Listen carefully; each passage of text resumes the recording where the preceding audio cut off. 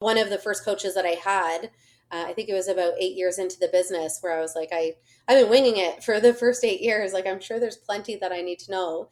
And she was the one that encouraged me to start investing, because I had about a year and a half worth of operating costs in the business. And she just said, most businesses have 3 months. So you have way too much money, which is a good problem to have as a business owner. But that encouraged me to start investing. And my first investment was a short-term rental in Florida that I bought when the dollar was at par. So I knew I'd make money. The dollar wasn't going to stay par forever, and just was able to basically double my investment in 4 years.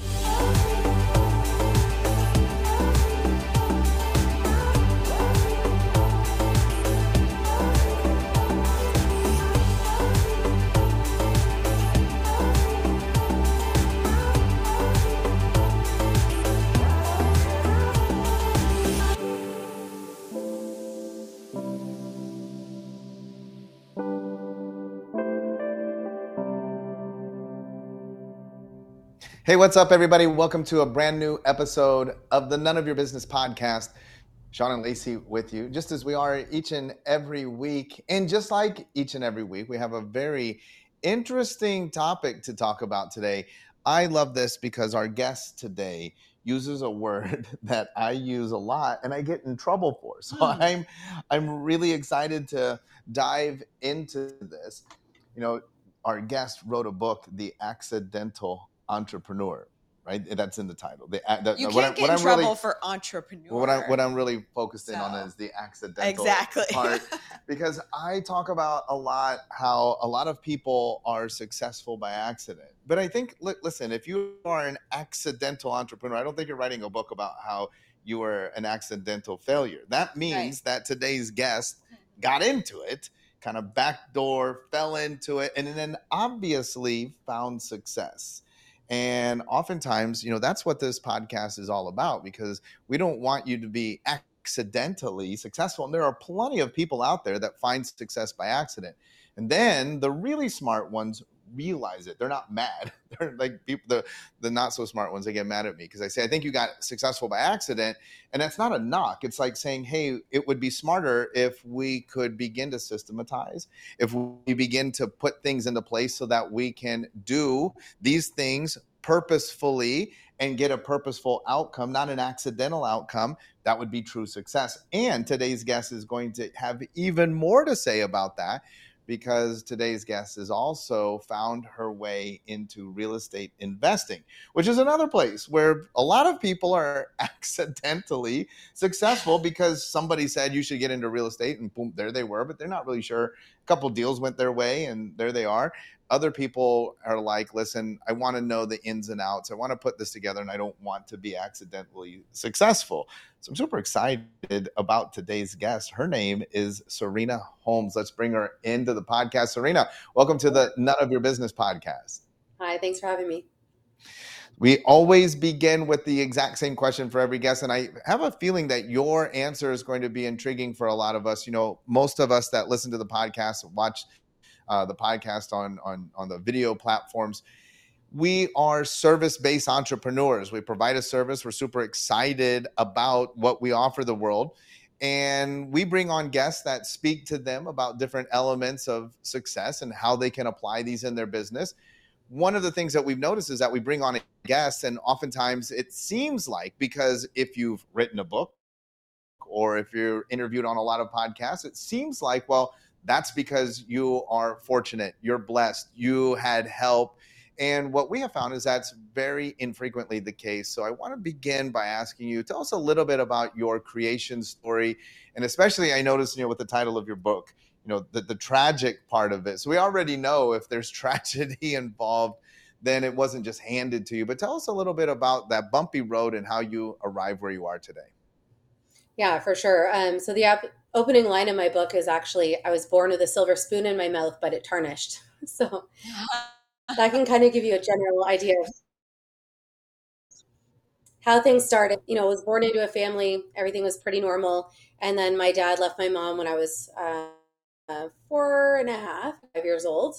And then my brother went to go live with my dad and my stepmom about a year later. And he actually died in a tragic accident, probably about 6 weeks after he moved in with them. And that was largely just due to their own negligence. Like he was left home alone on more than one occasion. And he got into trouble with a riding lawnmower that he basically turned the wrong way and it flipped on a hill and landed on top of him. So you can just imagine like that obviously was very devastating for our family, and, experienced a lot of challenges from that point forward, where I was living with my mom, lived with my dad, lived with an aunt and uncle, an ex-boyfriend, bounced all around, and ended up going to school for journalism. But just to make ends meet, I ended up getting introduced to the world of events and basically ended up working for multiple different promotions companies part-time. And then when I came out of school, that's ultimately what my career ended up being a part of. So I was offered an opportunity to be a brand ambassador with a brand new agency, was offered a management opportunity shortly after. That led into partnership 6 months after that. And then the woman that founded the company actually left 4 years in, and I was basically faced with the decision to either buy her out or we would close the business down or potentially shop it around to other agencies. So that's kind of how it became like an accident. It really was like truly an accident. We say that all the time, like it fell in your lap, but obviously you were prepared and equipped to take that business over. So tell us a little bit about obviously moving from growing this business, being an entrepreneur, and then moving into real estate. I mean, so you've made multiple transitions in your career and in your life. Yeah. Yeah. So when I was brought in, the woman that ran the business was very much like the face of the business. Like she was out there hustling, like landing clients, recruiting talent and stuff like that. And she wanted to bring me in for operations. So, having worked events throughout university, I had a good understanding of what other brand ambassadors were looking for. So making sure they were paid on time, making sure they were educated on the event properly, and just preparing things. I didn't necessarily have a background in staffing and scheduling and planning events and stuff like that, but I guess she saw something in me that she thought would be a good fit. And then obviously she left the business 4 years in. So then I had to adapt to, having the sales and filling up with repeat clients and stuff like that. But because I had 4 years already within the business, like I had learned a lot at that point. We had a lot of repeat clients and stuff like that. Continued to build the business through coaching and mentorship. We started doing a lot of online SEO back in 2012, and that was really transformative for our business, just growing and bringing in new clients and stuff like that. But one of the first coaches that I had, I think it was about 8 years into the business, where I was like, I've been winging it for the first 8 years. Like, I'm sure there's plenty that I need to know. And she was the one that encouraged me to start investing, because I had about a year and a half worth of operating costs in the business. And she just said, most businesses have 3 months, so you have way too much money. Which is a good problem to have as a business owner, but that encouraged me to start investing. And my first investment was a short-term rental in Florida that I bought when the dollar was at par. So I knew I'd make money. The dollar wasn't going to stay par forever, and just was able to basically double my investment in 4 years. Wait, I have a question before Sean goes into his, because I think this is really important. Like, you had somebody that said to you, you have too much money in your bank account for operating costs. And we coach a lot of clients and we run into this and we're like, in what world do you think that you need $500,000 sitting in your bank account? Like, your business gets so far away from you and you are like need $500,000 in order to get it floating again. And there's so much resistance for them to take that money and utilize it for something else because of that fear behind, but that's what I need. I feel secure with it. So how did you feel when she said that to you? And were you willing, like, right away to take that leap? Did you need some convincing? Tell me a little bit about that process, because I think that's a really interesting part of your story. Yeah, well, I mean, I think that I wasn't just going to go down to 3 months. Like, with the nature of our business, oftentimes we have to pay our staff, like we're floating costs and stuff like that. So I think I ended up going down to 8 months or something like that. And then basically how I funded the property was that I got a home equity line of credit on my house that paid for, a little less than half. I took a short-term loan from the business, and then I also used my tax-free savings account, which is a vehicle here in Canada. And then just over time, paid down the line of credit over 2 years, repaid the business loan, and then just kept paying off the HELOC. So basically the property was paid off in full within 4 years. But I just tried to be creative, just knowing like how to handle things. I didn't know anything about real estate investing then. So if I could have done it all over again, I probably would have just gone into multifamily. But again, you don't know what you don't know. So it was just at the time that seemed like the best solution. Like I didn't have to mortgage anything. I could buy it creatively for cash because I couldn't qualify for financing in either country really. So I had to come up with a plan to do that. But I just, yeah, I don't think she really had to twist my arm, but I was always careful. Like I was never going to go down to 2-3 months because I wouldn't want to leave myself that short. I just tried to take what I thought I could use and then come up with the rest. Nice. Love it. So let's talk a little bit about this transition. The accidental entrepreneur, we have the event-based business. Maybe you would agree or disagree that accidentally real estate investor, well, accidentally successful, right? Like obviously you got great mentorship, you had great guidance, the founder was there, but then the founder, they're just like, all right, I'm not doing this. Not that you were like, well, I know exactly what I'm doing. So you had to learn your way through that. For me, that's the accidental part. Doing super well, but accidentally. Thankfully, you have great mentorship. Again, they're like, listen, that's what we call the new zero, Serena. So even I love you saying like, well, I went down to 8. Love it, because to me, whether it's 8-3, it's really about a comfort zone, and security. And what happens is, I'm sure, like you just explained the financing on the real estate side. There's so many times that we shoestring these things together, and we don't really realize it at the moment, but we're kind of living by the seat of our pants. And then in other areas of our life, you have this extremely successful business, but then there's a sense of security as long as I have 3 months or 8 months or maybe even a year and a half worth of operating expenses that are set aside. It's a comfort level, right? And we begin to learn what makes us comfortable. We reset that. For you, there was a time when a year and a half of operating expenses represented zero in your operating account. And when it went below, you wouldn't use it. If you only had 10 months, you probably felt a little bit panicked, right? I want to talk though, the next piece, the transition. How do you go from, so you're doing this, you start investing in real estate, but then you really get into real estate sort of full-fledged. How does that happen where we go from events to I bought this this real estate investment to, hey, let me really learn this business? Yeah. So I guess I sold the property that I first bought in 2013, full circle 2017.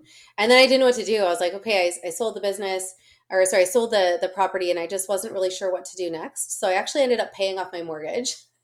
So then the good thing is that I had this very big home equity line of credit. Our house was reappraised, and I went from maybe 150,000 to I think 655,000. And then at the same time, we also had a particular client that we did a lot of work with, and we collected a very big sum of money. Like we went from it was supposed to be a 3-day event that was 40,000. It went on for 5 months continuously, and the bill went up to about 700,000. So I ended up with this little nest egg of maybe 250,000 over and above the operating costs I needed that I wanted to invest with. And I just didn't know what to do.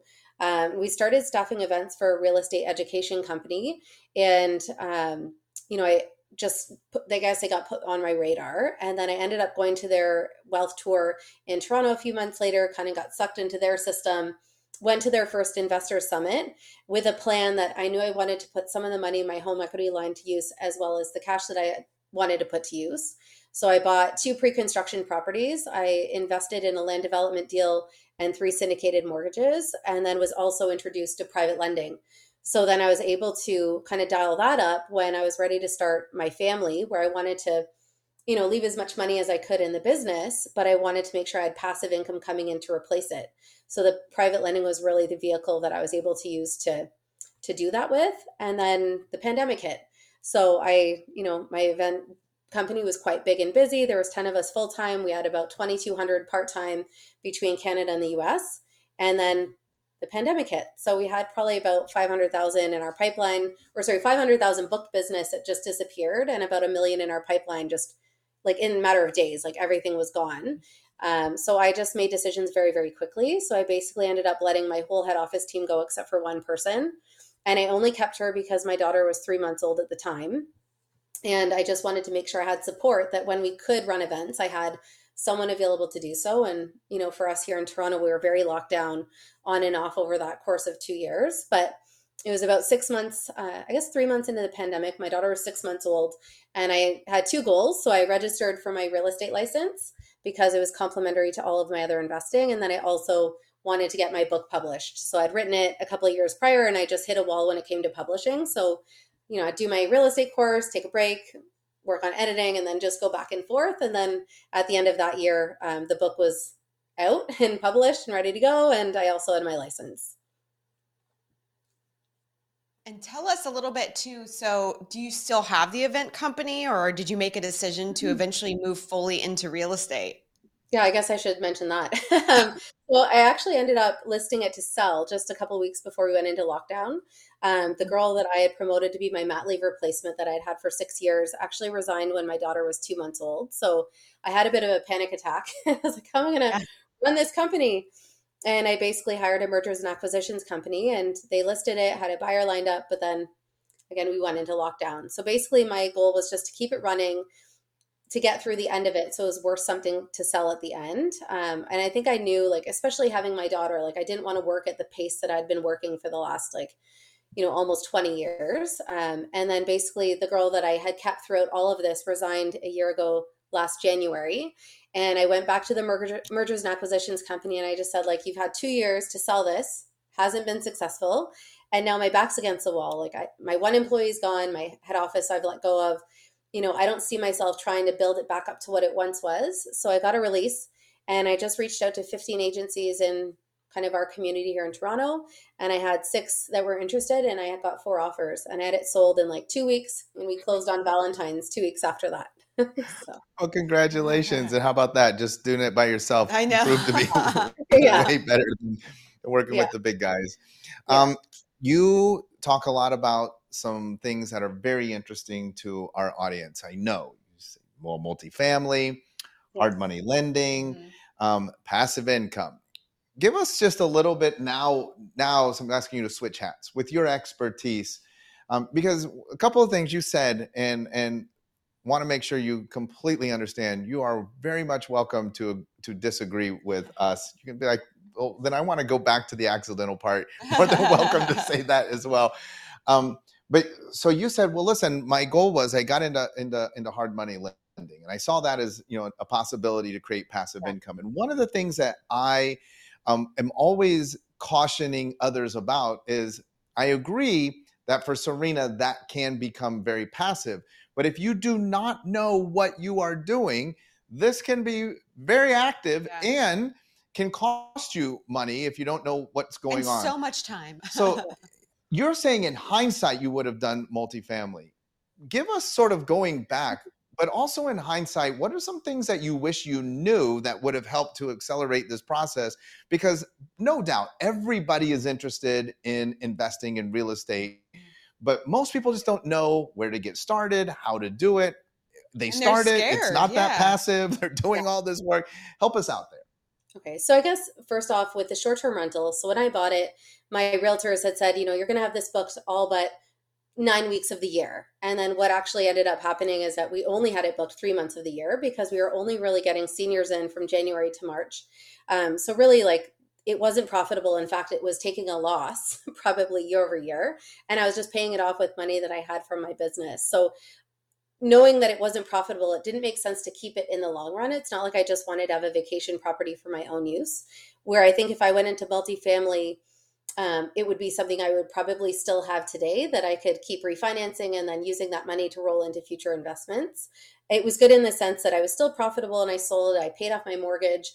After 10 years, I was financially free in that way when I was 35 years old. So I think all of that was good, but it would still be nice to have been able to grow my portfolio from the very, very beginning, instead of buying and selling and stuff like that.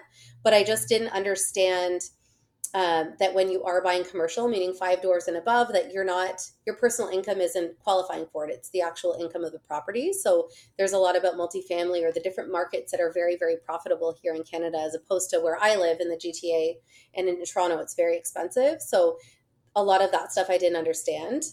My general rule of thumb, going to your point about the hard money lending, is that I generally don't include any more than $50,000 per deal. So I try to insulate my risk by doing a lot of loans, but at a lower amount. So I usually do the minimums. They tend to be $50,000 a deal. Sometimes I've done $100,000 per borrower secured on 2 separate properties. But back when I started doing this, the home line of credit rates were only 3%, and I was loaning out at 15, 16%. And then even now with the rates going up, the average loan I'm doing is 16 to 18%.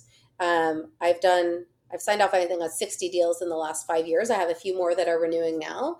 I'm experiencing now my very first issue with a repeat borrower I've had 3 or 4 times that he's late on his first payment. So basically, like, a demand letter has gone out and I put a lien on the property that it was listed in the agreement. So it doesn't mean there's no risk, but out of 60, that's the first time I've really experienced an issue with a payment actually not coming in.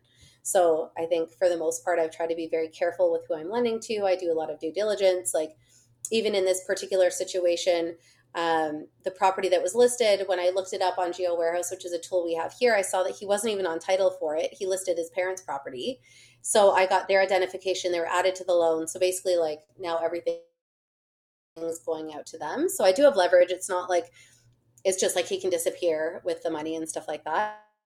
But, it's not like it's going to bankrupt me. So that's generally been my approach to it. And I just try to work with people that have proven reputations. Like right now, it's a lot of real estate investors, where initially was, through the mortgage broker. It could be random, like someone that needs a bridge loan to close on a mortgage. It could be for a business, where now it's gotten a little bit more real estate investing focused in the last year, especially. Well, I want to ask, I love that personally. I love that. Where did you learn that? I was just going to ask, where would you tell somebody to get started? How did you know? Because that's not typical, what you just described, because most people, especially in hard money, like, wow, 15, 16, 17%. Let's just do 250,000. Let's do these big deals. They don't dilute their risk. So how did you learn to insulate yourself by doing the smaller deals? Well, I think from my very first experience, when I went to that investor summit, I did 3 syndicated mortgages. And at the time, I used half of my home equity line. So I used about $335,000 between the 3 deals. And they were set up so that the interest was paid half of it up front monthly and half at the back end when it matures. And I laddered them with like a 12-month term, an 18-month term, and a 24-month term. And out of those 3 deals, 1.5 of them have been very significantly delayed. So we're sitting at 5 years. So basically I'm still getting interest payments, but my principal has been locked up for all of that time. So I think I learned just from that experience not to put so much money in any one deal, just because there's always a possibility that things can go longer than planned. And I would never touch anything with the split interest again. So for me, that was kind of like a learning early on. Even when I talk to people about that, just to do like lower amounts, because it's better to have, say, 10 deals at lower amounts and 2 deals at a higher amount, because if something goes wrong, like that can have a much larger impact. But then I'll talk to people and they're like, oh, I was going to do this one deal at 200,000. I'm like, well, is that all you have? And they're like, yeah. I'm like, well, why wouldn't you do 4 deals at 50? You know what I mean? Like, I think I would just spread things around, like never put all your eggs in one basket. Right. So even though I've said that over and over again, and I talk to people, like sometimes people might like go drop 500,000, but if that's all you have, like that would be devastating if you lost it. Right. So I think you just have to be, you take risks, but you take calculated risks and try to approach it that way. The other thing I would say is, so you obviously said that you were in the pandemic and decided to get your real estate license because it was advantageous for you and all of the things that you were doing. Would you recommend that everybody that's getting into investing or doing hard money lending or anything like that would go and get their license, or would they work with somebody else specifically? Yeah, not necessarily. My business was B2B, so I was used to working with corporate clients. And what I will say is that when you're working as a residential realtor, it's far more emotional. Like I've had some clients that are, really great. And then other clients that really made me question whether I should have even gotten my license. But what I'm trying to do is find opportunities to be more investor focused. So I'm going to be taking some courses on land development to identify opportunities that ideally I can sell through to investors and focus more on the commercial side. So it will be more of that B2B feel than more like the B2C working with residential clients. So I think I just need to be very careful with like the clients that I take on, just so they're not a drain on my time or they're not a waste or something like that. Because it has been a bit of a different experience than I would have expected before I got the license. But as a lender, it is helpful to have access to some of the tools that I wouldn't have otherwise. So it just depends on what you want. There's obviously a carrying cost to keep your license, especially like here in Ontario. Like you're looking at a lot of registration fees and association fees and dues. So it doesn't come without a cost. So you do want to make sure you're at least covering those costs if you're going to have it. Are all of your investments in Canada currently? Right now, yeah, I think so. I think all of them are right now. And I wouldn't be opposed to the States because a lot of people are going down there because the cap rates and the property values are a lot more attractive than they are here. Like, you can barely buy a townhouse here for $1 million. So definitely like some markets, you just have to understand, I think, how to set yourself up from, the tax perspective and the legal perspective and stuff like that. Well, especially right there in Toronto, I'm sure that market's out of control. And that would be my next question. With all of your experience, with your own personal experience, professional experience, there is no ability to predict the future, but I'd love to get your take. What do you think is happening in the markets, both locally for you in Canada and internationally? What are you kind of seeing? Hard money lending kind of ebbs and flows, and that's has a lot to do about timing of the market. So I'd be interested to kind of hear your perspective on that. Yeah, well, I think for us here, the thing you're hearing across the board is just this housing supply shortage. So that's just something that we're hearing constantly, and that's a big driver behind the prices. That even if the mortgage rates have gone up, we've had, I think, 12 interest rate increases since April of last year, and prices went down very briefly, and now they're right back up. They're actually higher now by 16.5% than they were the same month last year. So I think that the supply issue is going to be an ongoing thing to continue driving prices up. But I think the issue is that by continuing to increase interest rates, they think they're curbing inflation, but it's also holding builders back from moving forward. And it's actually slowing down the progress that you need to see. The other thing it's slowing down are a lot of the commercial refis. So right now, for example, I have various private loans set up through a mortgage brokerage, and they're doing a lot of commercial refinancing. And as a result, it's just created this big cash crunch for some of their investors and stuff like that. So they're hosting podcasts regularly, or webinars, I should say, just with the different borrowers, just to make sure we understand the scope of their portfolio and what's happening.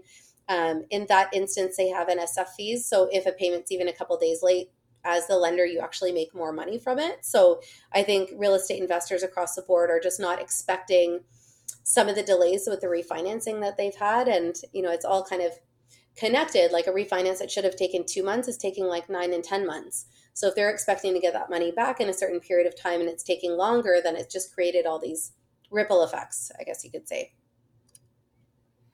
That's very true. And it's not just there. It's here. But it's also linked in not just real estate, but then it's linked in all of the other sectors, right? It's the same kind of thing where we're playing this delicate balance of trying to reel it in for the people, for the general population.